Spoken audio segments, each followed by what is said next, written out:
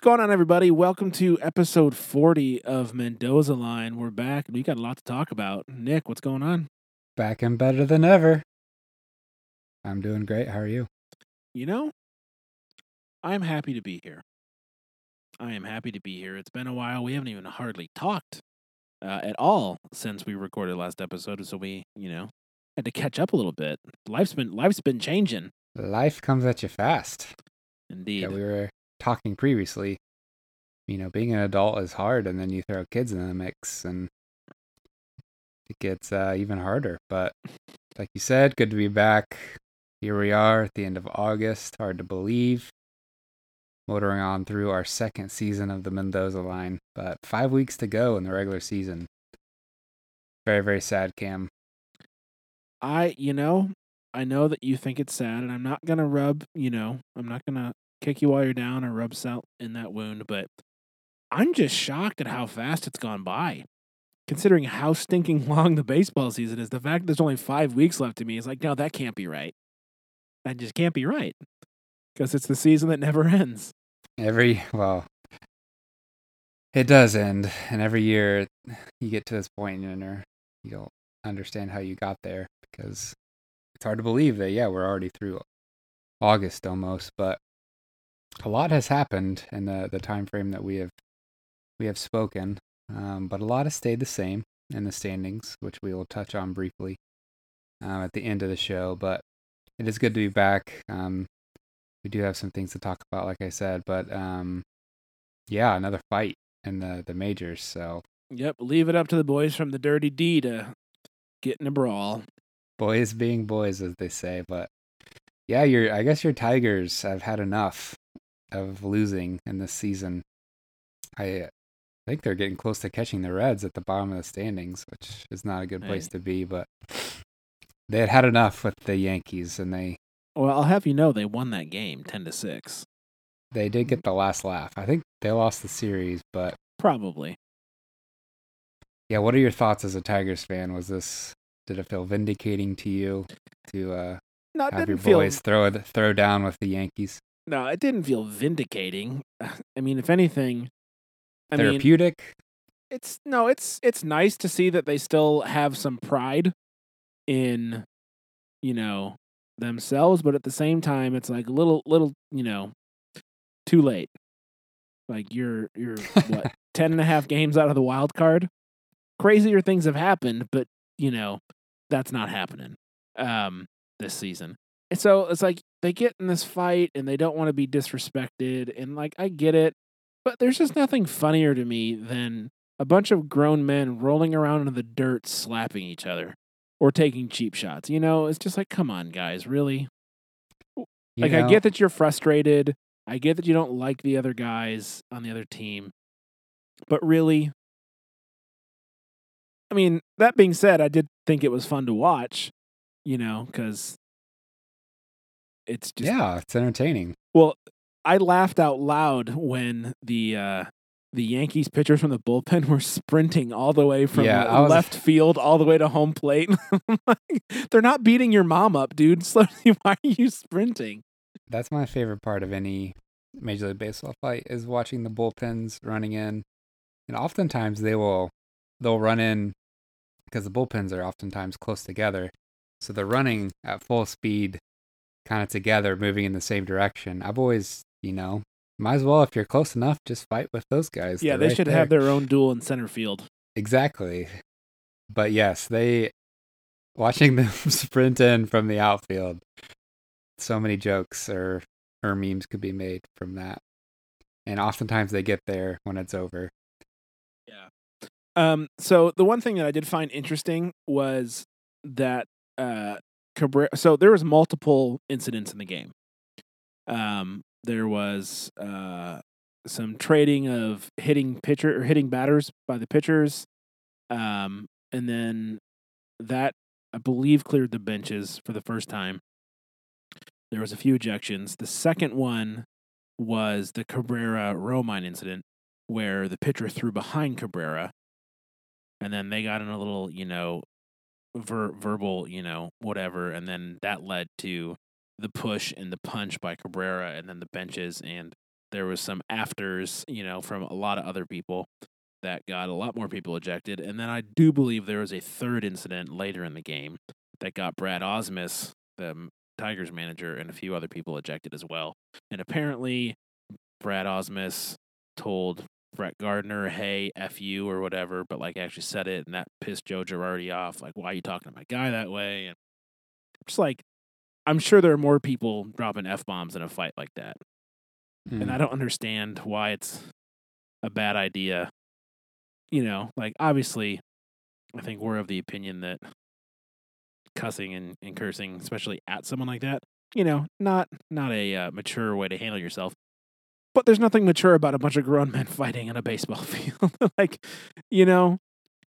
So I don't feel like you can be too picky with how people handle themselves when you've got other players slapping and kicking and, come at me and hold me back and trying to look tough. And then, but anyways, all that to say. Hey, people paid $100 to watch two guys fight each other last night. So yeah, but they're professional fighters. There's a big difference. I mean, I see your point, but I didn't pay to go to a baseball game to watch them fight. I paid to go to a baseball game to watch them play baseball. That's just a bonus, though. That's high quality entertainment. Well, it's not hockey. That's life. I mean, kids are too protected these days. They need to see that life is hard. Sometimes when someone throws a baseball at you, you gotta stand up for yourself and fight back. We live in this PC culture nowadays. Well, I'm not saying don't stand up for yourself.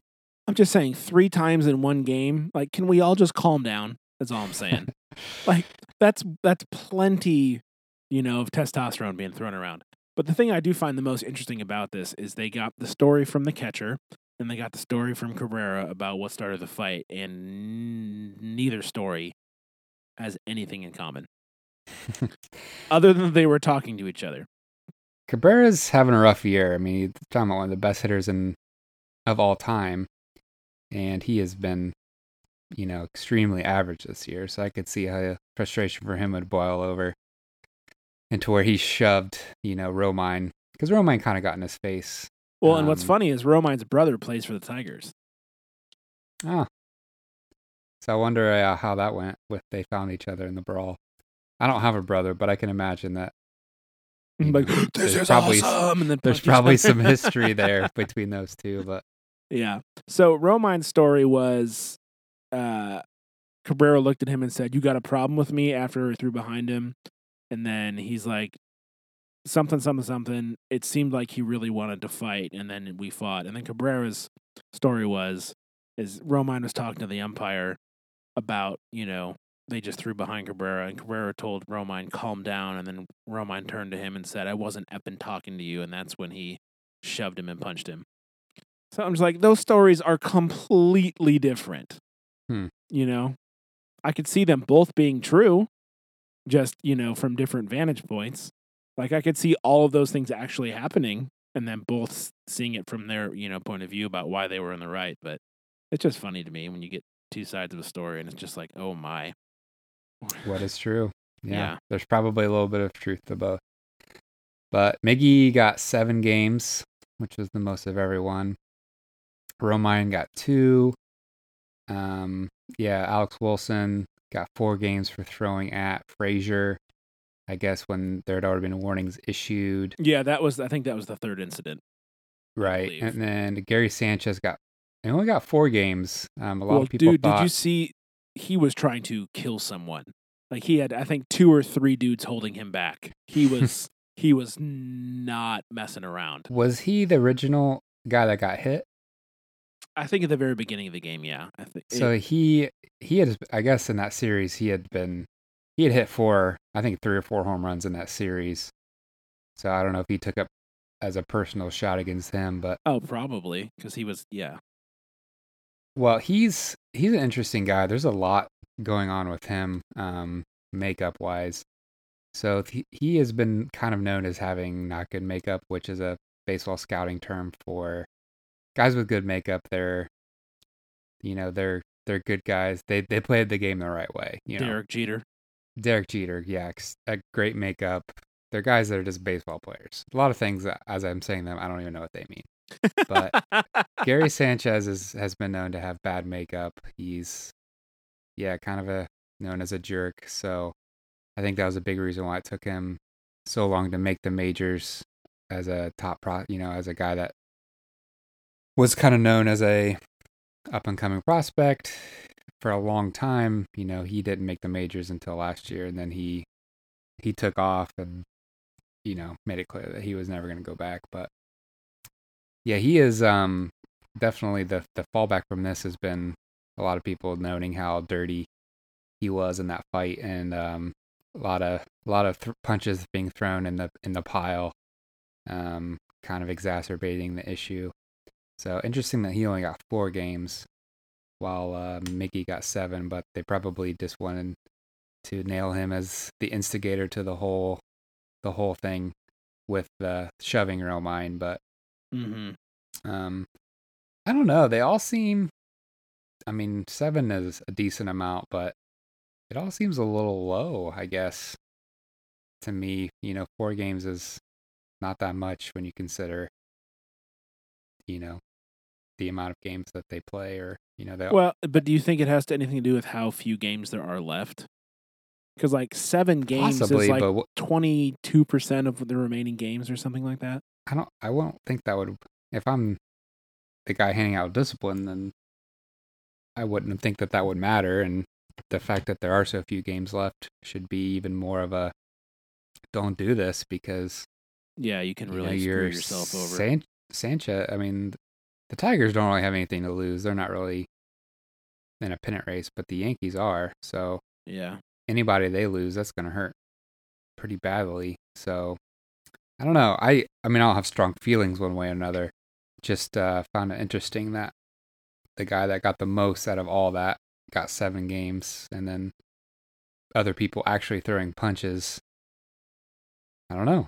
I think that if I was in that position and I was angry enough, and I'm like, well, I'm only going to get 4 games for this. I'm kind of tired. Let's go. I don't know. I don't think it would dissuade me. Well, to be fair, Cabrera did throw a few punches before he got taken to the ground. So True. Yeah, it's never going to top Rodor's and Bautista's fight from last was year. Such a good punch. He got his money worth on that one. Like, but if I ever have a son, not that my son will ever be the little guy, like that's guaranteed to not be the case.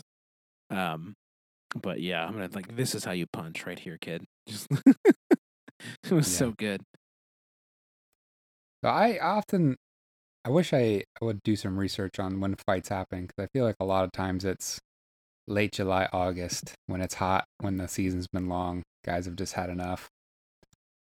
So whereas we get weather's already cooling down here, maybe the tantrums will as well. But that's definitely been the talk of this week, and we'll see how it affects the Yankees the rest of the year. They had a pretty good weekend this weekend. Took 2 or 3 from Seattle and are squarely in the race. But I think the Tigers they had an okay weekend. It doesn't matter. I mean, doesn't matter. They're 10.5 out of the wild card spot, and there's I think 10 or 11 other teams that are closer than them. So it's been the writing's been on the wall for them since pretty early on in the year that this wasn't going to be a playoff season. So yeah, they need to get younger. They need Miggy to have a resurgence next year, and they need to find a couple more pitchers outside of Verlander and Fulmer. Yep, that sounds like a really familiar story, Nick.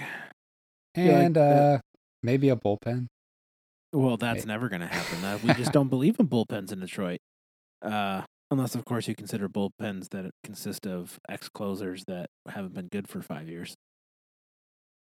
But hey, they have to be at least 40 for you guys to consider them. I just don't understand. And then we finally get a good one and we trade him. We talked about this already, and I know the reasons why we did it. But it's still just it's frustrating as a fan to be like, we finally have a guy that's pitching,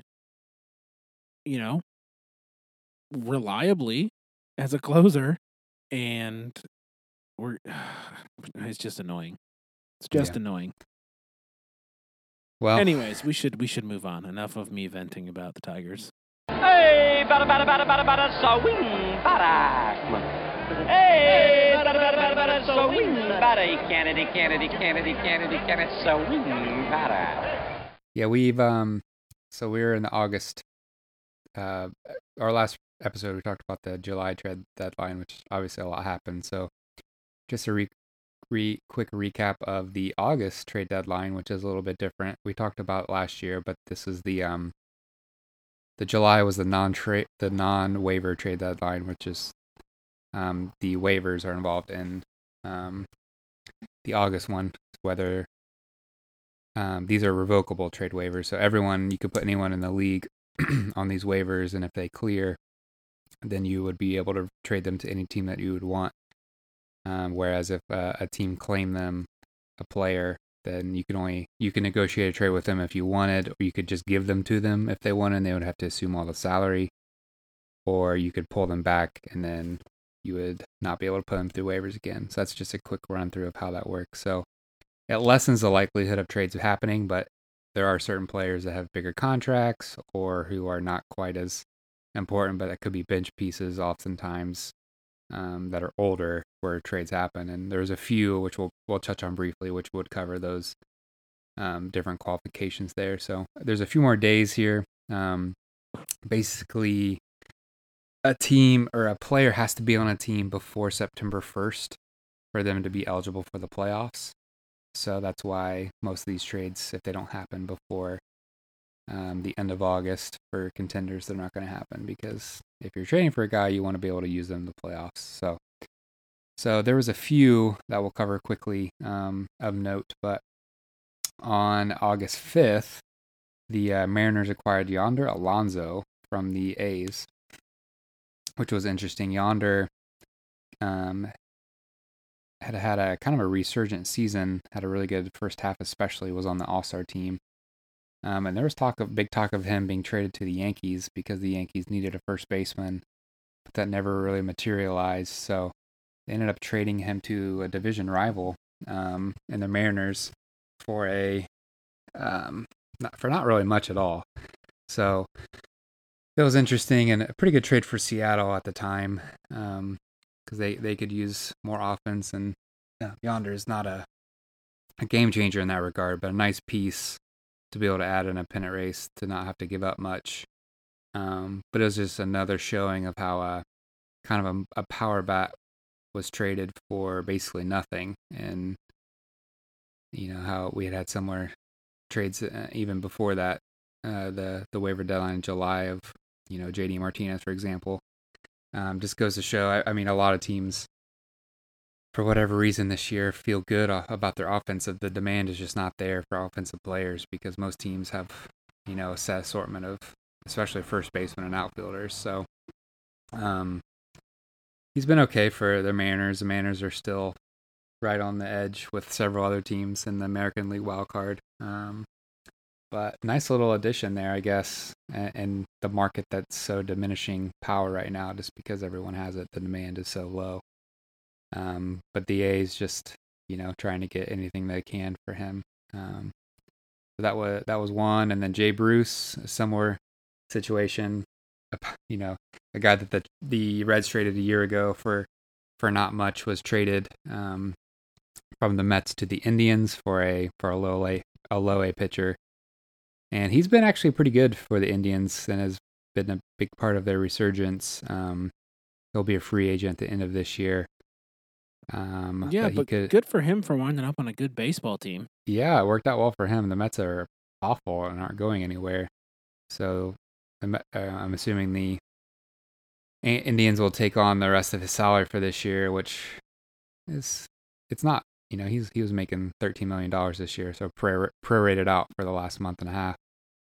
It's not nothing. So, and then the last one was a week ago on August 20th. The Dodgers acquired Curtis Granderson from the Mets as well for a non-prospect pitcher. So again, not much, probably just a salary dump more than anything. So yeah, Curtis gets a chance to play on a Dodgers team that is currently just destroying everything in their path. What, 91 wins or something stupid like that? Insane. So the Dodgers have I mean, they have Jock Peterson. He was one of their young outfielders. He has just been pretty abysmal all year. So I think them just not probably feeling comfortable with some of their younger outfielders that have struggled, wanting to add a good veteran bat in Granderson who they could play against righties and sit against lefties, and will give you a decent right field, good power bat off the bench, if not. So a very low risk, low cost trade there for them. And really that's been, I mean, there's been a few other very, very minor ones that aren't really worth mentioning here. So very quiet trading period in August this year. I mean, it's never going to be as crazy as the last 2 weeks of July, but I feel like historically we've had more, and I think it just has a lot to do with the power bats just having no value. So that really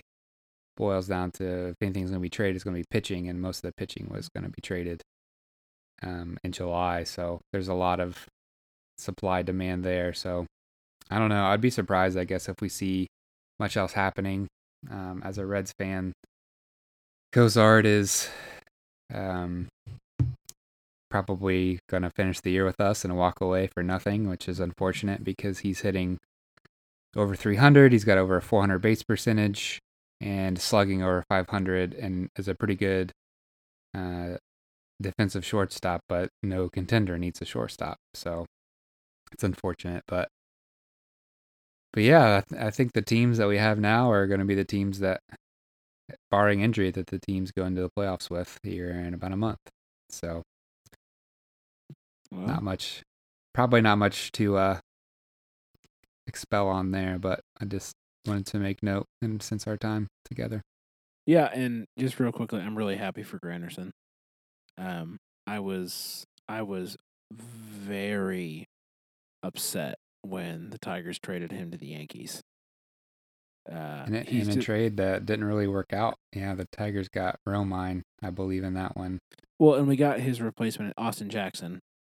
That's what I meant. Yeah, Austin Jackson. And Romine. He was good, but Granderson was such a presence in the community of Detroit, and talk about a good makeup guy. Granderson is just a stud off the field.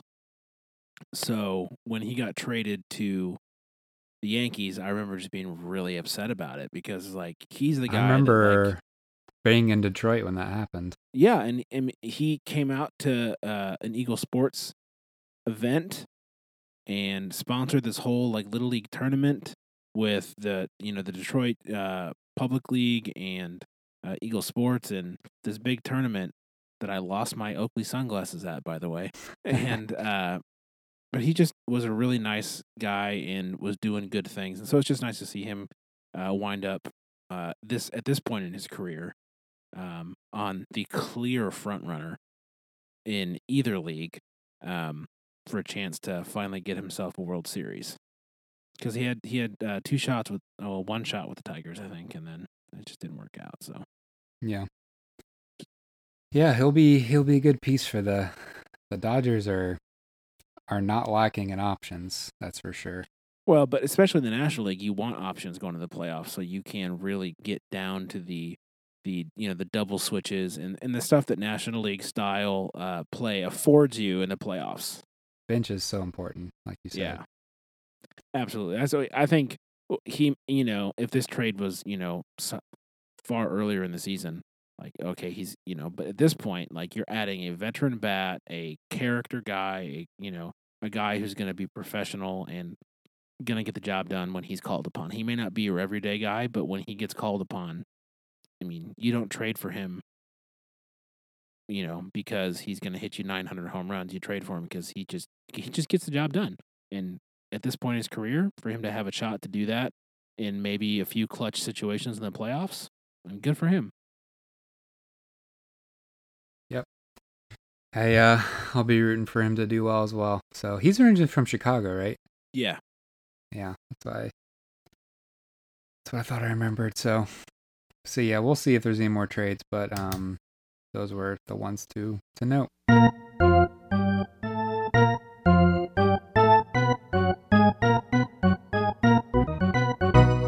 So moving on. So I don't don't know if you've been following this, but Giancarlo Stanton has been in fuego ever since his, disappointing home run derby performance. He has been pretty incredible. So he hit his 50th home run today, which is impressive because we have a whole nother month to go. Yeah. So if you remember when the original record was 61, back before all the steroids and stuff, he could have a pretty good shot at that at this point. But alas, 73 is the new mark to reach. Yeah, I was like, he's got a really good shot of breaking 60. That's what I was thinking as I was going through our show notes. I was like, man, he still has like 33 games left. Do you know how many home runs he's hit in August? No, but I feel like you're going to tell me. 17. In his entire career? Or no, this month? This month. And oh my. Yeah. It's okay. August 27th, and he's hit 17 homers in August. So if he keeps up that pace, then yeah, he can easily hit 60. But yeah, he's been pretty on incredible pace. So the most home runs in a month was 18, which was set by a guy I've never heard of, Rudy York, in 1937. So he has 4 or 5 games here to either tie or break that record, which is over 70-year-old record, which is pretty incredible. Well, yeah, he's got a good shot at that. I mean, none of this is surprising. This is a guy that he's up there with one of the two highest power hitters in the entire league. And I mean, this whole year is, there's been accusations of a juice ball because of just the incredible historic home run rate that we're going on here. So to have one of the most prolific power hitters in the whole league to have a hit his 50th home run and 17 in a month, it's pretty incredible story. And he's kind of willed the Marlins to actually be somewhat in the conversation. They still have a ways to go just to make the wild card. But I mean, when you look at the Marlins, they've got some decent players. They got Christian Yelich and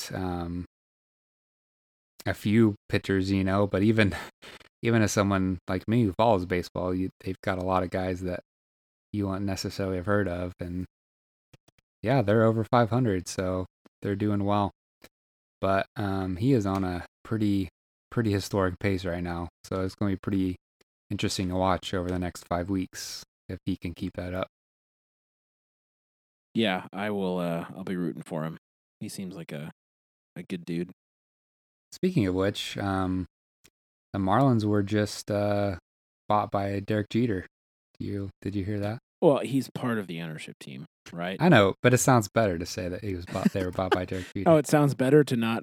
I can't even talk.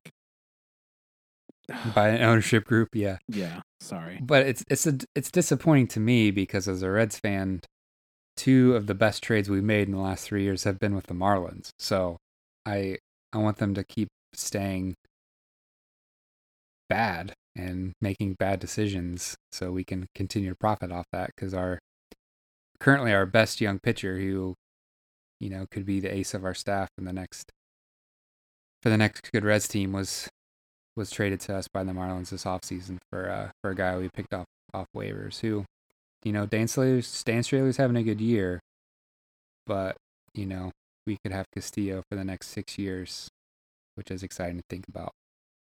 Well, just because he was a great shortstop doesn't necessarily mean that as part of the ownership group, he will make wise choices. That's true, but the current Marlins owner is known as one of the cheaper, one of the worst owners in the whole league. He's pretty much all about himself. He's the guy that tricked the entire world by building that awesome stadium and bringing players in and then trading them all away. The entire world, I guess, didn't pay for it, but yeah, the residents of that county who ended up paying for majority of the stadium, expecting a winner. And then the minute that he gets that new stadium, he immediately trades everyone. and Except for Stanton. He was like the only one left. Right, but they weren't even paying him that much then. So it was one of those everything must go sales, and they pretty much gave everyone away and slashed their payroll all the way down. So that was pretty low, but I guess he sees the time is now to cash in, get his billions, and then probably stay miserable wherever he's at. But we'll see. I think we're getting to the point now where all of the the bad old-fashioned franchises have fired the ones and made the philosophical changes at this point. I don't really know if the Diamondbacks last year and the Marlins this year were one of the. I guess we'll see what the Marlins do, but they kind of seem to be the teams that were kind of known as the ones making the bad trades and not being smart with their finances. So we'll see what happens. Ashamed of your souvenir fervor? Hardly. You scratch and gouge your way to the ball like a bloodthirsty Wolverine. You're a feisty rodent. Moving on, another player who is on a pretty historic home run pace right now is Rhys Hoskins. So he was called up by the Phillies earlier this month and was known as a power hitter in their minor leagues. Had a lot of success down there. But for whatever reason, the Phillies, who have an atrocious team this year, worst team in all the league, waited until this month to bring him up. And since they brought him up in his 18 games, he has hit 11 home runs, which is broken a record for the amount of, I think it was the shortest, he was the shortest amount of time from his debut to hit his 10th home run. So he hit his 11th home run today in his 18th game, which reset a record. So that's something for Phillies fans to hold on to. But yeah, pretty much everything else has seemingly gone wrong for them this year. They have a bright young power hitting first baseman of the future to look at. Maybe will be reminiscent of Ryan Howard in his prime. Who knows? Well, is he younger than Howard? Because Howard was pretty old when he finally made the majors. Yeah, he's younger, but he's not 19 or anything. I'll look up. Oh, but wasn't Howard like 26 or 27 when he finally made it to the majors? I'll look that up. I'm not sure. I feel it. I mean, Hoskins I feel like it was. Hoskins is 24. Yeah, I feel like Howard was like 26 or 27 when he finally made it to the majors. We were funny memory, but I think I was a freshman in college when he made his debut. Maybe I was older than that. I don't know. He came up. Yeah, he was 24. When he debuted in 2004. See, I felt like it was older than that, but he I'm wrong. So he played 19 games in 2004, so it was just a brief cameo. And he only hit 2 home runs, and then 2005 it looked like that's when he only played in 88 games, so he was only for half the year, and hit 22 home runs in 88 games. So he was 25 that year. Yeah, so, he was 25. So I was off by a year. Yeah, pretty similar, I would say.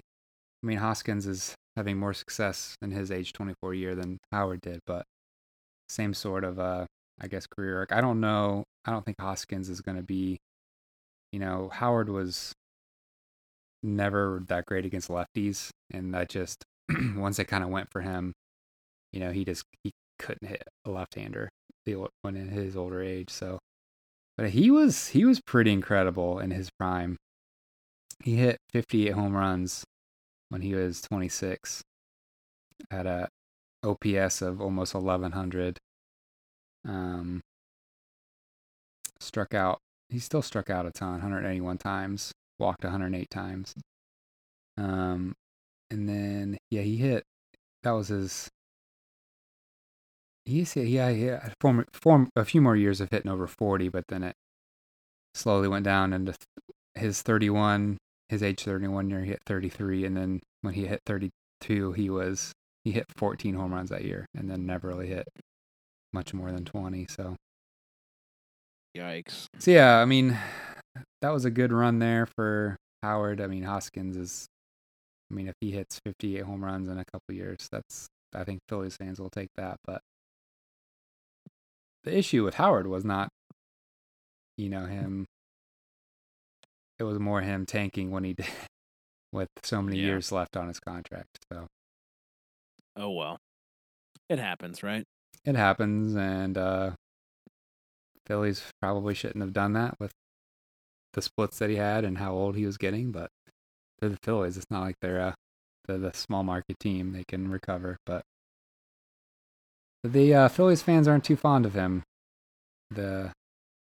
From his last few years of just being terrible, but yeah, we'll see if it's another thing to watch. See if Rhys Hoskins can continue the torrid home run pace that he's on. But a lot of people are hitting home runs this month, Cam.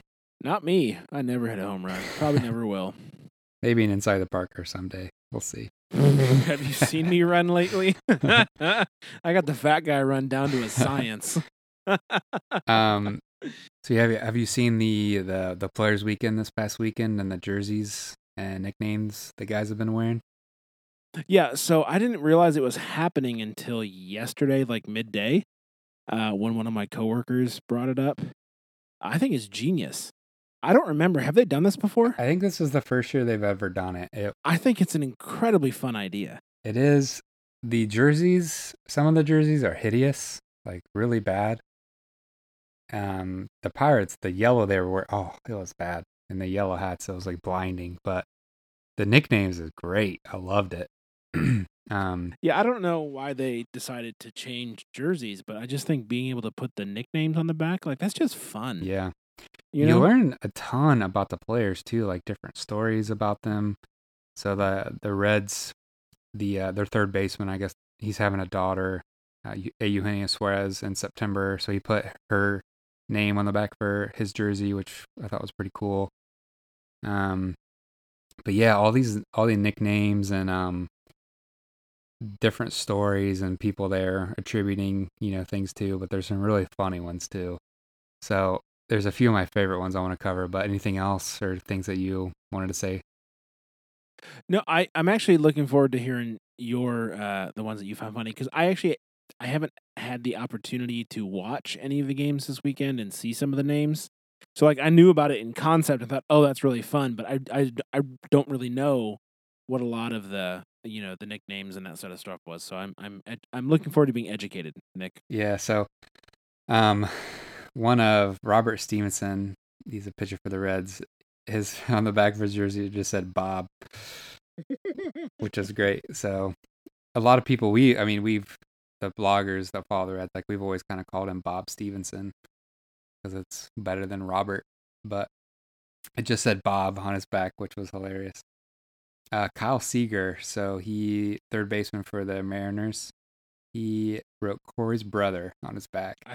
I think that's hysterical. That's hysteric. So it's so good. His younger brother, Corey Seager, plays for the Dodgers and was the, rookie of the year last year. Got MVP votes. Kyle's not a bad player himself. He was a pretty established major leaguer before he came, but I should have looked. I don't know what Corey put on his back, but I don't think he put Kyle's brother. So that was pretty hysterical. Brad Ziegler put unicorn on the back of his jersey. Why does he poop rainbows? I'm confused. I get he's got that really weird sidewinder motion. He's oh, okay. He's he's a rare guy. That's fair. So, Josh Fegley put PTBNL, which stands for player to be named later. So, and I'm assuming he got traded for a player to be named later. Yeah, that happens oftentimes. Two of my favorites are player to be named later or cast considerations. So yeah, that's hysterical. So, I was wondering what that stood for. That's so good. I mean, it's just a term, but yeah, he's a human, and he must have been a player to be named later in a trade.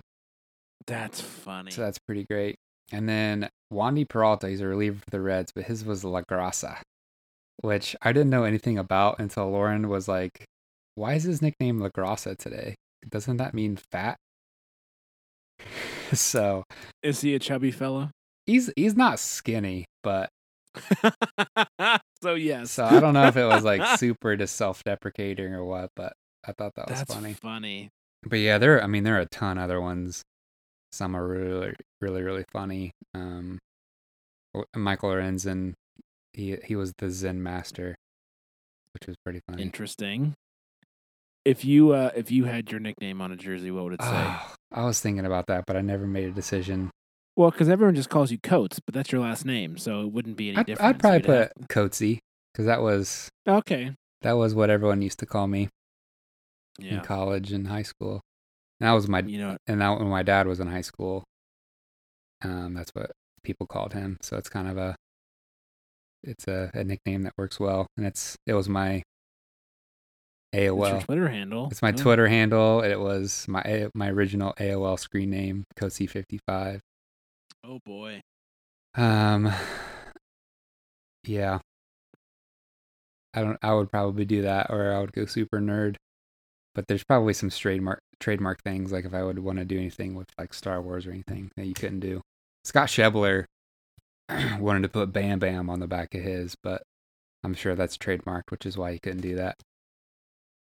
But how about you? What would you say? He hate me. That's probably trademarked too. I don't think you could use that. Oh, there's no way he hate me's trademarked. The XFL wasn't real. Oh, there's no way you could use that.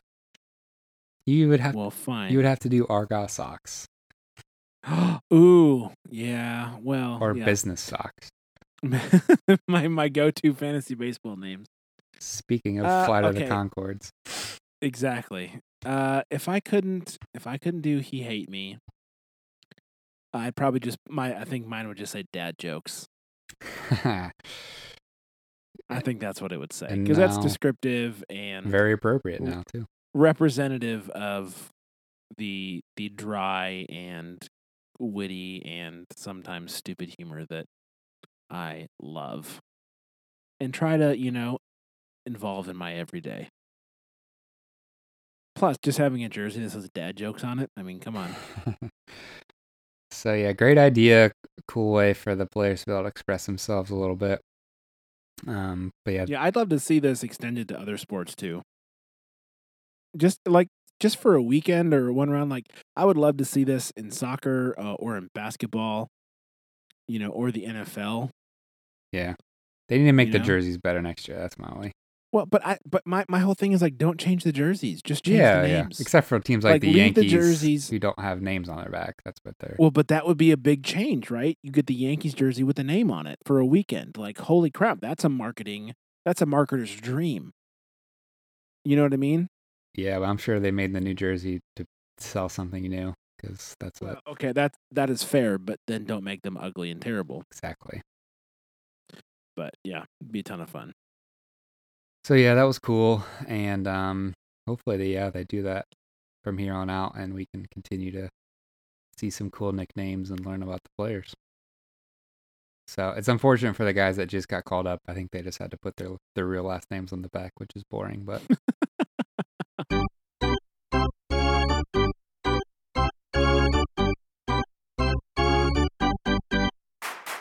So yeah, as we move into September here, the rosters expand, and more players get called up, and it'll be interesting to watch and follow. But as we wrap up here, let's run through the standings real quick. How's that sound?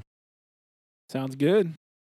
All right, so in the American League, we are beginning to get a little bit of separation within the divisions, with the AL East being the only one that is up for grabs, and even then, the Yankees, who are currently 2.5 back, have a 3.5 game lead in the wild card.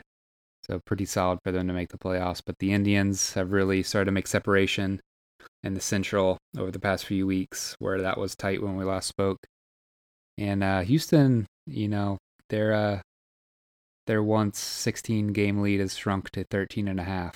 So I don't know. Watch out, sky's falling. I don't know if they're sweating too much there, but they're cruising towards a the AL West ground there. But I think the most interesting about the American League is that their wild card, it feels like pretty much everyone is in it except for, I would say at this point, 4 teams.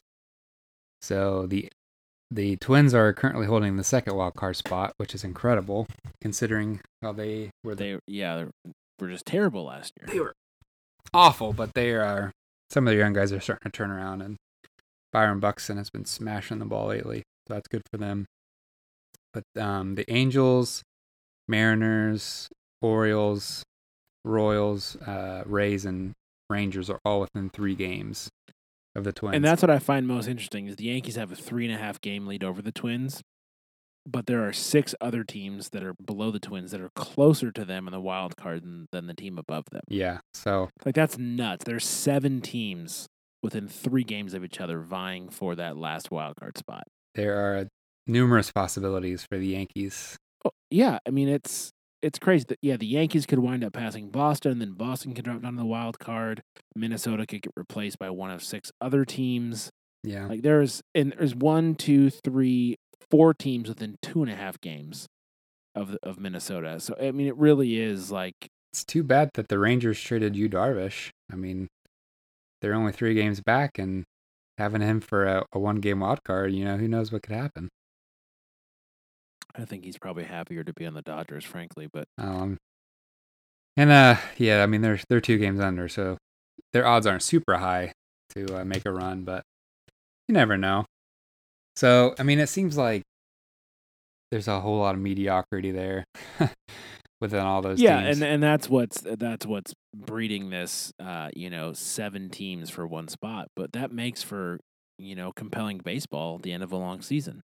And that's really all you can ask for. All those fan bases are engaged. Very engaged. I know my team is, under 500, but holy crap, we have a chance to make the playoffs. Like, I know it's not been a great season, but my goodness, we could still salvage something from this. Yeah. That's fantastic. Yeah, the Blue Jays, A's, Tigers, and White Sox are the only teams that are donezo. So, the Blue Jays have fallen hard this year, but I guess that was to be expected with how old they were and then losing Edwin. But the Indians are a team to watch. They almost like they were bored for half the year, and now they've really taken off, and they're only 5 games back of the Astros for the best record in the American League at this point. So, I mean, the odds are, I still would think the Astros will have the top seed. So you would look at a Red Sox Indians first round series, which would be same as last year, but that'd be a lot of fun. That would be a heck of a series when you think about all the starting pitching. Got Chris Sale, and if David Price is back, or Solo, and Kluber, and Salazar for the Indians. That'd be a lot of fun to watch. See if the Red Sox could get some revenge. But so that's the American League, the National League. The the divisions again are becoming a little more clear, especially in the East and West. The Nationals and Dodgers are and have had run away with those divisions pretty early on, and the Cubs are also. They were getting a little bit of separation this weekend. It's tightened back up a little bit with the Brewers winning. They won 2 out of 3 at LA, which is impressive. So every time you think that the Brewers are going to go away, they go win a couple more. And the Cubs, just every time you think they're going to start hitting a streak here, they kind of fall back to earth as well. So they have a current 2-game lead over the Brewers and a 4.5 over the Cardinals. But Nationals are 11.5 over the Marlins, and the Dodgers have a 19-game lead over the Diamondbacks, who are 15 games over 500. So, that's well, and the first wild card team as well. Yeah, so that's just nuts. Yeah, 91-38. Yeah, that's insane. A 705 win percentage. So looking pretty likely for the Nationals to play the winner of the Central. Be the Cubs. That'll be a pretty good series, and then basically be a tournament of the West for Yeah, because Colorado is the second wild card with, they're 12 games over 500? Yeah, and the only reason they had that really hot start in the first half, they've been slowly bleeding the wins, and because it was, a solid 6 or 7 game lead over anyone else in the league. That's shrunk down to 3.5 over the Brewers for the second spot, and Miami's right there as well. They're 4.5 back. They're 8-2 in their last 10, which is why they are that close. Well, yeah, and to do just a bit of, comparison here between the American and National League, like, as we said, there are 6 teams or 7 teams all within 3 games of each other in the American League vying for that last wild card spot, whereas the Colorado Rockies, who have the second wild card spot, are 3.5 games above the very next team. So they're not, you've got Milwaukee at 3.5, Miami at 4.5, St. Louis at 6, Pittsburgh at 8.5, and then it's all double digits for the rest of the league. So there's not nearly the broad competition in the National League like there was in the American League. But with the Cubs and the Brewers being 2 games apart, that's win the division and you're in, lose and you're probably out. Yeah. So you've got that one real rivalry. But other than that, it seems like the National League is probably pretty set unless someone goes on a massive dive. Yeah, you got three really good teams if the Cubs start playing well there that you could easily see any of them going to the World Series. So I don't know. Still a lot can change in 5 weeks. Kershaw comes back soon, so if he's healthy, the Dodgers. Well, and that's what's terrifying. Yeah. Is the Dodgers have 91 wins, and Kershaw has been out for a little while. But I'm super, super excited for the playoffs this year. Like every year, I think it's going to be really entertaining. Should be a lot of fun. Well, yeah, you finally get to see the best of the best compete or go home, and I know I'm, while not a regular baseball watcher, just because there's just so many games, Nick. But man, I've heard that from you before. I know I'm beating the drum, but playoff baseball is something special. The best. Yeah, it's just and I think part of it has to do with the juxtaposition to the regular season game, which is one of 162, right? Right. But every pitch matters, and in playoffs, every single pitch matters. Every at-bat matters, every error, every passed ball, every walk, every strikeout, every extra base hit, every single stretch into a double because you caught the shortstop sleeping. Like, it all matters. I would argue that it does in the regular season as well, but it's just amplified. I think it does in certain situations. Like, I don't think the Tigers, if they had gotten if they had stretched a single into a double every single time they could have, or, had 10 less errors on the year, would be a playoff team. It just wasn't, they're just not good enough. But I think in the playoffs, yeah, it's amplified, but that's because of the format, right? Yeah. You win 4 or you go home. Everyone's watching too. Yeah, and everyone's watching, but it's you win 4 or you go home. And so because you take a 162 game season and you condense the consequences of that into a 4, 5, 6, or 7 game series, you get all of the exhilaration and highs and lows of, a 5 or 6 month season in a 1 to 2 week series. And that's why it's so electric, because you get such competitive and impassioned play on everyone's part. Even the umpires are jazzed. You know what I mean? Mm-hmm. It's just, playoff baseball's fan-freaking-tastic. It's great.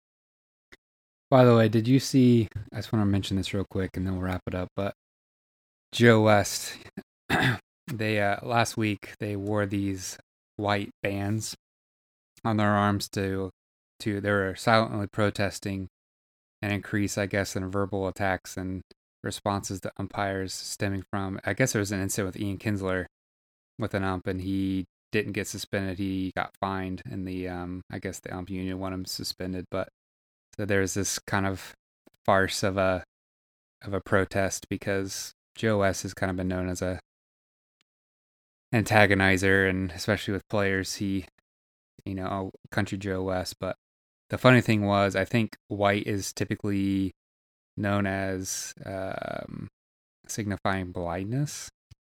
So there was a lot of comedy with that. So, but yeah, I think the umps need to toughen up a little bit, especially because some of them are bad and they make situations worse. Okay, and here's where I feel like the fact that I'm a soccer fan can actually shed some light on a baseball topic.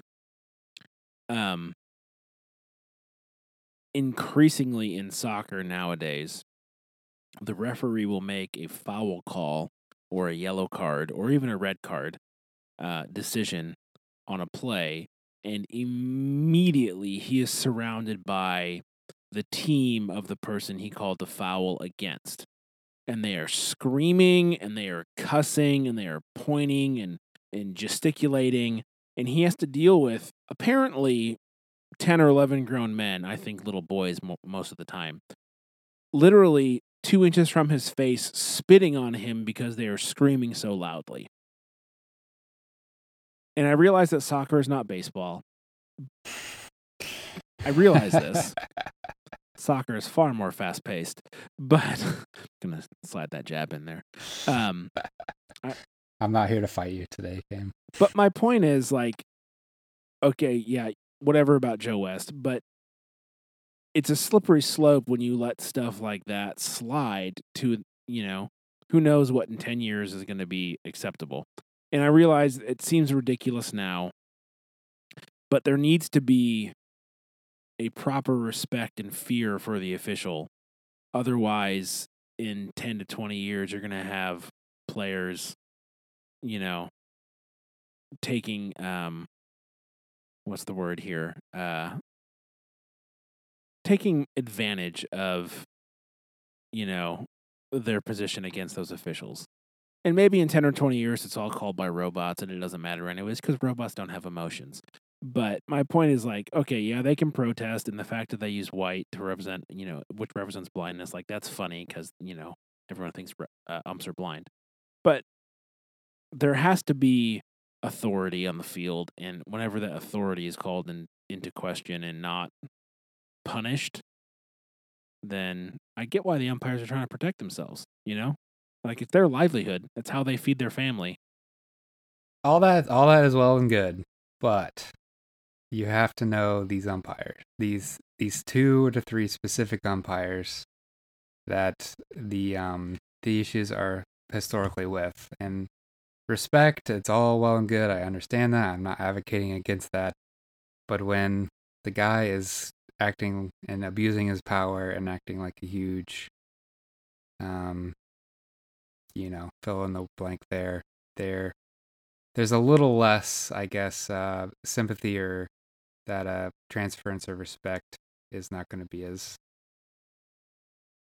transferable in those cases. So the context of this conversation is critically important to this. I understand that, and I can't really explain all that of why I thought that was funny, but of course, I think the coincidence of them, with the blind, that's funny, unintentional humor like that, top notch.